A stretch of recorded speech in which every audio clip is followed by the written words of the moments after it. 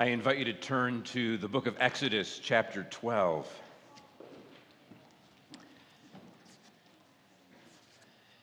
As we celebrate the Lord's table on the first Sunday of the month, it is good for us to be diligent not to let our celebration of the Lord's table become an empty ritual, but we want to be informed and to cultivate a worshipful attitude as we approach the table. And so the sermon today is called Table Talk, as it's talk about the Lord's table. And I'd like to begin by reading Exodus chapter 12, verses 21 through 27.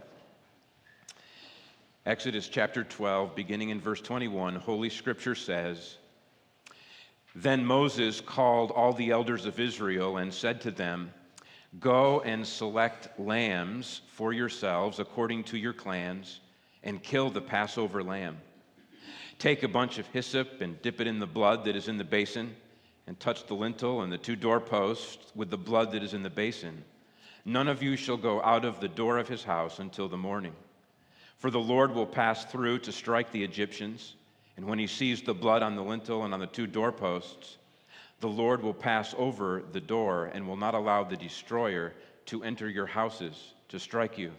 You shall observe this rite as a statute for you and for your sons forever. And when you come to the land that the Lord will give you as he has promised, you shall keep this service. And when your children say to you, 'What do you mean by this service?' you shall say, 'It is the sacrifice of the Lord's Passover. For he passed over the houses of the people of Israel in Egypt when he struck the Egyptians, but spared our houses.' And the people bowed their heads and worshiped." This is the word of the Lord, and it is for our good. Let's pray. Father, I pray that you would shine the light of your truth into our hearts, that you would open the eyes of our heart to see beautiful and wonderful things in your word, that we might grow thereby. In Jesus' name we pray. Amen. As we begin to unpack this passage, I'd like to start in a place that would be easy to overlook. Israelites experienced the original Passover event in their respective households, and in the future, they were to keep the Passover festival in their households. The Passover celebration was decentralized, and it was the responsibility of the head of the household, the father, to see to it that the entire household kept the Passover feast according to God's instruction. And this helps us to understand verses 26 and 27, where Moses envisions at some future time children asking their fathers, "What do you mean by this service?" referring to the Passover feast. And the answer is not, "Good question, go ask the local priest." "Good question, go ask the nearest prophet." "Good question, go ask your pastor." The Father himself was to be a competent teacher of God's statutes and ordinances. And so Moses instructs fathers what to say. He's shepherding fathers to shepherd their children. And of course, the father had a much greater responsibility than to simply memorize the answer that Moses gives in verse 27. As you look in the book of Deuteronomy and in the book of Proverbs, it's obvious that the fathers and also the mothers had a responsibility to exposit the Word of God for their children. Now, just think for a moment about how important it is that biblical theology actually be the core curriculum of your household. Your household is the center of operations for your entire life, and you spend a massive amount of time in your household, and you spend a massive amount of time with the members of your family. If your household is not pumping the lifeblood of good theology into the arteries and extremities of your life, then your household is being set up for ungodliness. On the other hand, if your household is a perpetual training ground for learning and practicing God's ways, then you will be equipped to be the savory salt and bright light that God intends.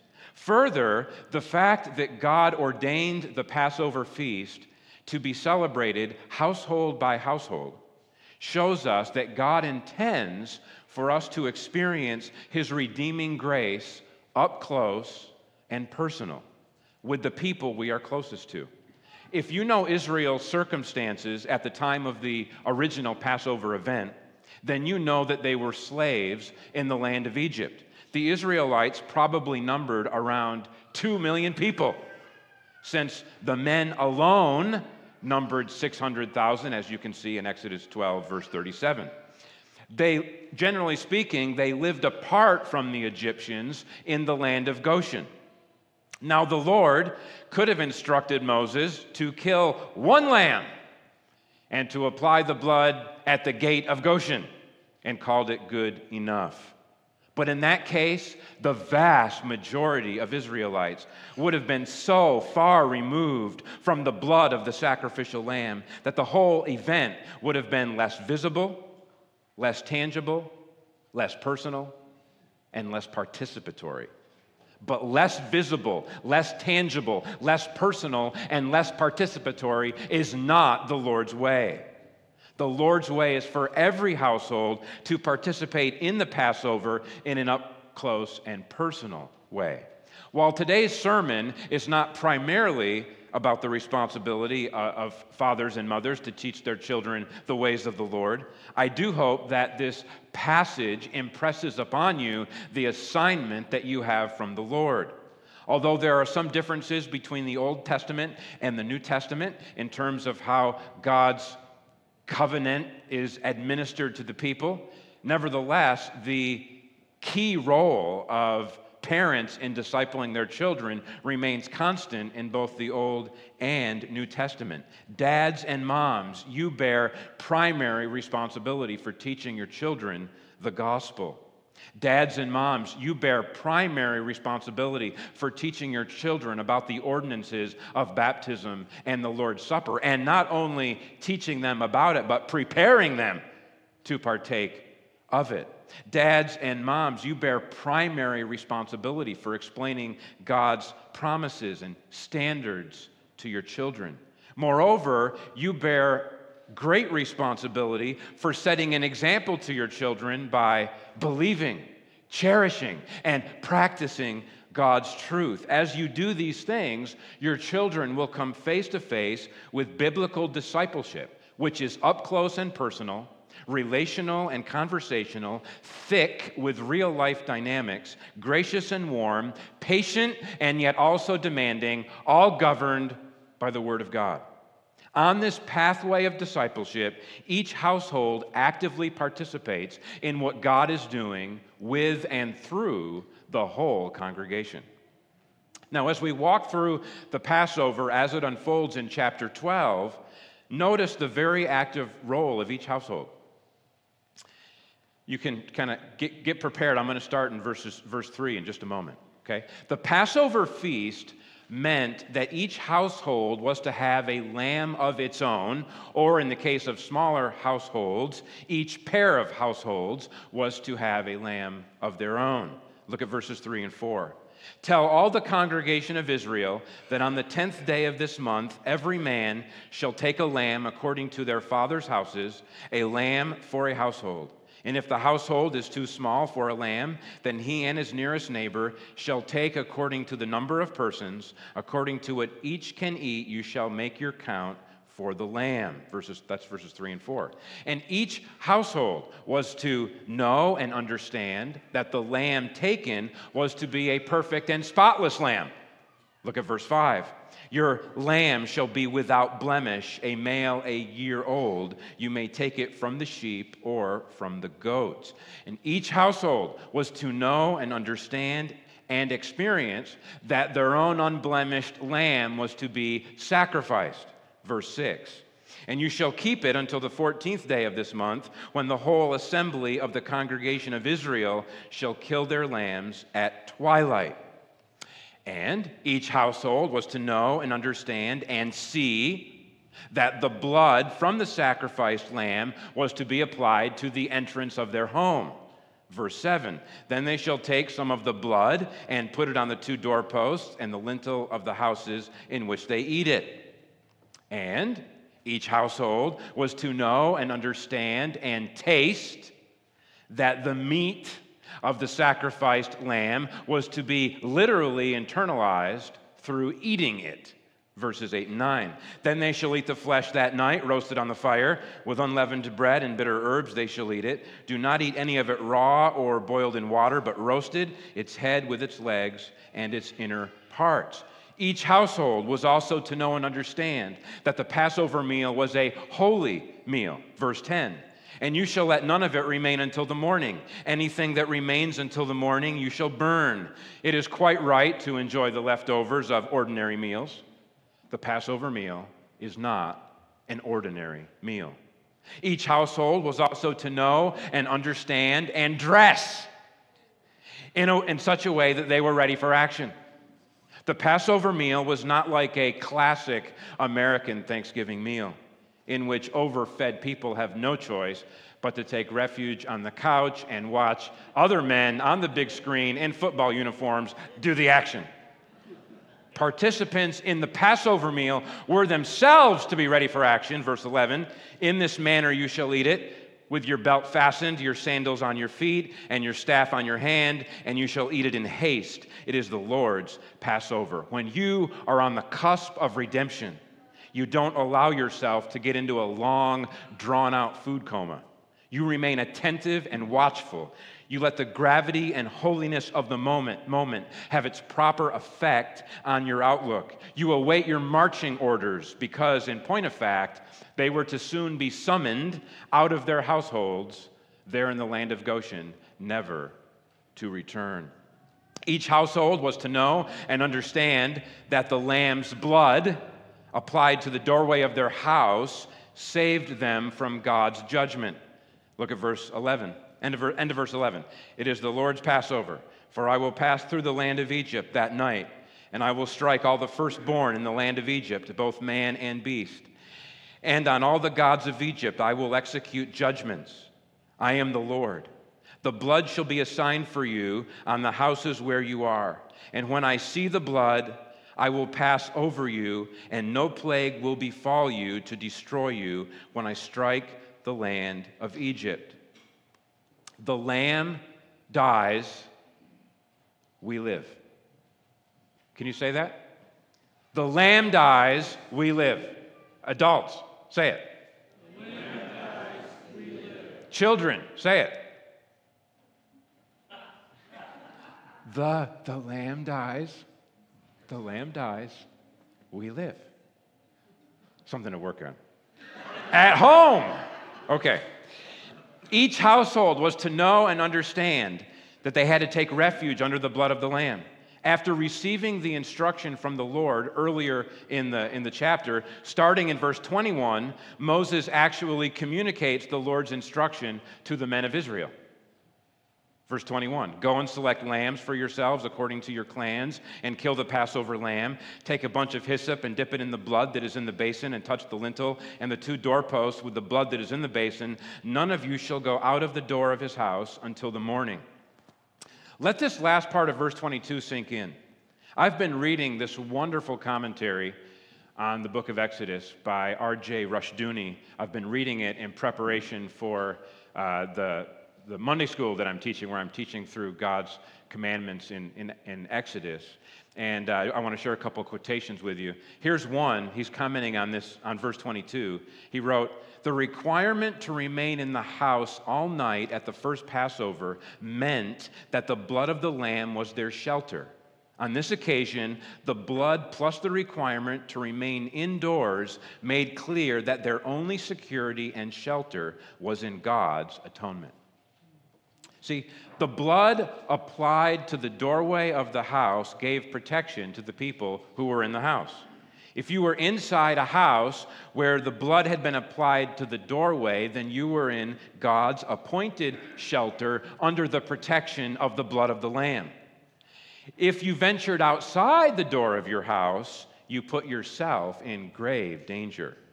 Each Israelite household was also to know and understand that the fundamental difference between an Israelite household and an Egyptian household was that Israelite households were the recipients of undeserved grace, whereas Egyptian households were the recipients of deserved judgment. Ponder these words, verse 23. For the Lord will pass through to strike the Egyptians, and when he sees the blood on the lintel and on the two doorposts, the Lord will pass over the door and will not allow the destroyer to enter your houses to strike you. Notice what verse 23 does not say. Verse 23 does not say, for the Lord will pass through to strike the Egyptians, but when he sees the spiritual beauty and moral excellence of the people in your household, the Lord will pass over your house and not allow the destroyer to enter your houses to strike you. That would be salvation by our own good works, salvation by our own moral excellence, salvation by our own impressive record of exquisite obedience. But there would be no salvation in that case, for if you know anything about these Israelites, then you know that they were very much like the Egyptians, very much like us, ungodly, ungrateful, fleshly, and idolatrous. And I want to quote R.J. Rushdoony one more time. He said, listen carefully to this. There is a very important aspect to the Passover which must not be overlooked. Plagues 1 through 3, remember there were 10 plagues. Plagues 1 through 3 hit both Egypt and Goshen. Plagues 4 through 9 struck Egypt alone. Both Egyptians and Hebrews were now vulnerable to the 10th plague, which set forth God's judgment on all unatoned sin. Thus, Israel had to realize that in God's sight, they also merited judgment and death, even as Egypt did. Their only deliverance was by placing the blood of God's appointed lamb between themselves and God. They had no other immunity from the plague, from death. Being the descendants of Abraham gave them no protection. Only the substitutionary blood could do that. End quote.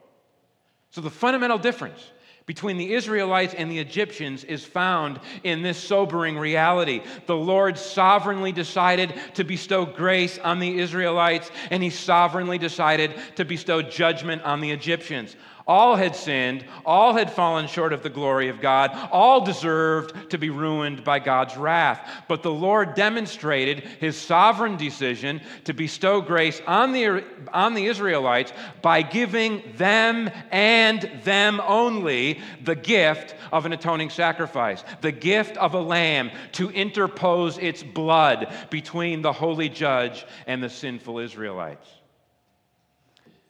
Sober-minded Israelites gathered around their table in their house should have contemplated this reality and said to themselves, we are sinful people who deserve to be struck down like the Egyptians. Thanks be to God for the blood of the Lamb by which we are saved. And when Christians gather around the Lord's table, we should contemplate in the same manner. We are a sinful people, and we deserve to be struck down just like any other sinner. But thanks be to God for the blood of the Lamb by which we are saved. While the Israelites were safe under the blood of the Lamb, the Egyptians had no such protection. Look at verse 29. At midnight, the Lord struck down all the firstborn in the land of Egypt, from the firstborn of Pharaoh who sat on his throne to the firstborn of the captive who was in the dungeon, and all the firstborn of the livestock. And Pharaoh rose up in the night, he and all his servants and all the Egyptians, and there was a great cry in Egypt, for there was not a house where someone was not dead. Then he summoned Moses and Aaron by night and said, Up! Go out from among my people, both you and the people of Israel, and go, serve the Lord as you have said. Take your flocks and your herds as you have said, and be gone, and bless me also. Having been prepared for action, the Israelites did indeed arise and depart from the land of Egypt. Look at verse 40. The time that the people of Israel lived in Egypt was 430 years. At the end of 430 years, on that very day, all the hosts of the Lord went out from the land of Egypt. Now notice, going back to the passage I read at the beginning, notice that the original Passover event was to be commemorated with an annual observance. If you go back to verse 24, you shall observe this rite as a statute for you and for your sons forever. And when you come to the land that the Lord will give you, as he has promised, you shall keep this service. The point of observing the rite and keeping this service is to remember the gracious salvation that the Lord had freely bestowed upon them. Each household was to celebrate and remember the grace in which they stood. Moses gave Israelite households a concise question and answer by which they can teach the meaning of the annual Passover festival. The children say, "What do you mean by this service?" Verse 26. And Dad answers, "It is the sacrifice of the Lord's Passover, for he passed over the houses of the people of Israel in Egypt when he struck the Egyptians, but spared our houses." After receiving this instruction about the original Passover event, the people bowed their heads and worshiped there in verse 27. And so should we, because we are the recipients of a great salvation that we don't deserve and could never earn. When God's gracious salvation is properly and humbly received, it doesn't lead us to feel entitled. Instead, salvation causes us to be grateful and to give glory to the Lord who in mercy saved us. Now, I want to build upon this Passover foundation and dig a little bit deeper into this act of remembering. One indispensable key to spiritual health is remembering what God has done for us. That's why we come to the table of the Lord. Do this in remembrance of me, Jesus said. The Israelites needed to remember where they had come from, how they had become a free people, and what that freedom required of them. Just consider a brief catalog of questions and answers that I put together that narrate Israel's redemption. Question: "O Israel, what were your people in times past?" Answer: "We were slaves in the land of Egypt." Question: "What happened to your people's Egyptian overlords?" Answer: "The Lord humiliated Egypt with many plagues, struck down all their firstborn of both men and beast, and destroyed their army in the Red Sea." Question: "What happened to your people?" Answer: "The Lord made a distinction between us and the Egyptians. The Lord passed over our houses. The Lord brought us out of the land of Egypt. The Lord led us through the Red Sea. The Lord brought us to the promised land." Question: "Why did the Lord pass over the houses of your people?" Answer: "Not because of any merit of our own, but because the blood of a sacrificed lamb was applied to the doorframe of our houses. We were spared by God's grace through faith in the blood of the lamb." Question: "For what purpose did the Lord bring your people into the promised land?" Answer: "That we might keep his statutes and observe his laws," just as Psalm 105 verse 45 says. Now, I want to pause right there. Turn forward in your Bible to Deuteronomy chapter 6. I want to put that question and answer from Exodus 12, verses 26 and 27, alongside another question and answer in Deuteronomy chapter 6, beginning in verse 20. Deuteronomy chapter 6, verse 20 says this: "When your son asks you in time to come, 'What is the meaning of the testimonies and the statutes and the rules that the Lord our God has commanded you?' then you shall say to your son, 'We were Pharaoh's slaves in Egypt, and the Lord brought us out of Egypt with a mighty hand, and the Lord showed signs and wonders great and grievous against Egypt and against Pharaoh and all his household before our eyes. And he brought us out from there that he might bring us in and give us the land that he swore to give to our fathers. And the Lord commanded us to do all these statutes, to fear the Lord our God for our good always, that he might preserve us alive as we are this day. And it will be righteousness for us if we are careful to do all this commandment before the Lord our God as he has commanded us." You see, the little Q&A in Exodus 12 and the little Q&A in Deuteronomy 6 are two sides of the same coin. Two sides of the same precious coin of redemption. The emphasis of the Exodus 12 Q&A is God's gracious act of salvation in and of itself. It is the sacrifice of the Lord's Passover. That's our foundation. But this foundation has a larger purpose. God's purpose in saving people is not so that they, after they're saved, they merely breathe. God's purpose in sparing people is not so that after they are spared, they merely exist. No. God's purpose is and has always been that his redeemed people flourish in practical righteousness. We stand in awe of the Lord and demonstrate our love for him by walking in obedience to his instruction for our good always. And that's the emphasis of the Deuteronomy 6 Q&A. What's the purpose of God's gracious act of salvation?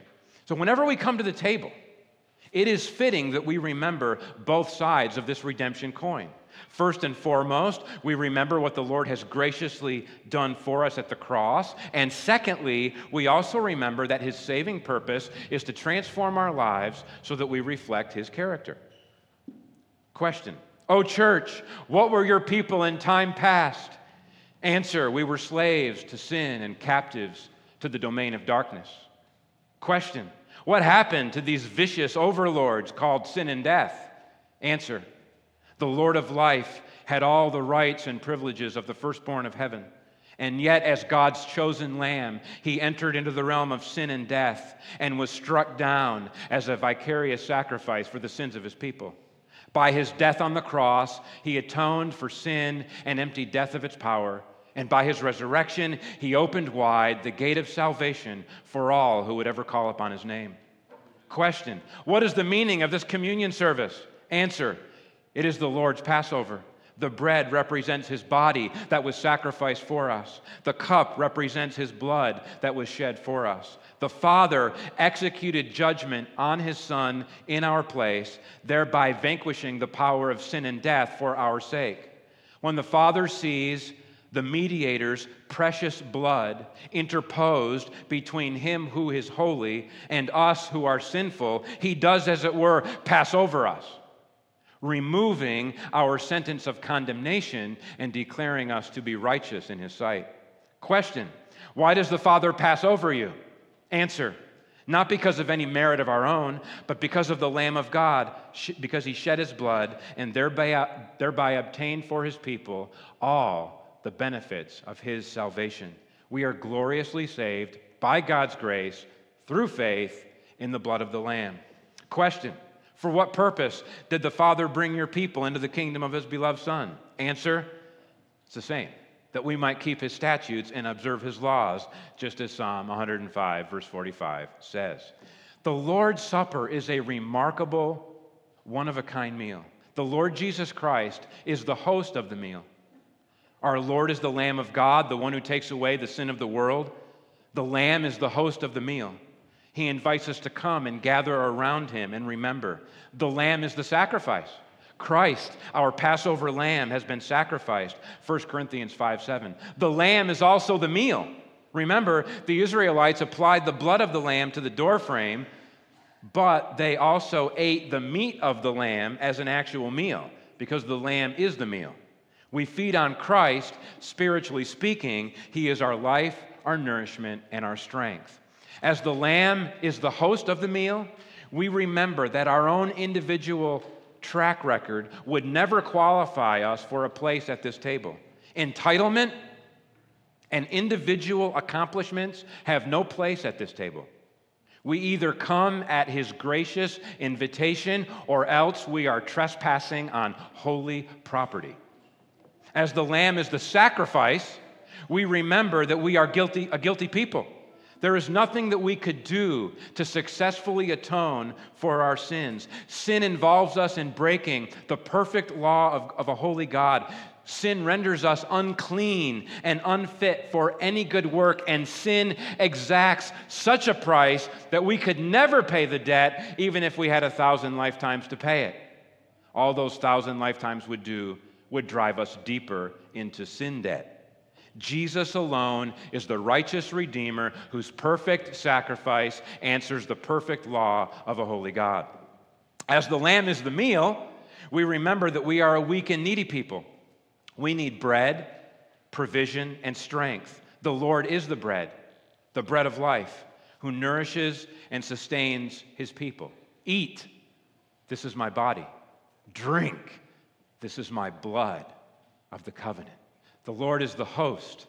He's the sacrifice. He's the meal. And he's the Lord who instructs us how to live.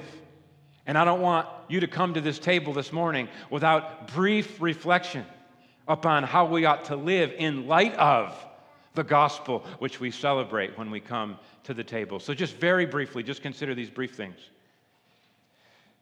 Number one, when we come to the table, we remember that our Lord and teacher has humbly and gladly served us. When we leave the table, we go forth to humbly and gladly serve one another.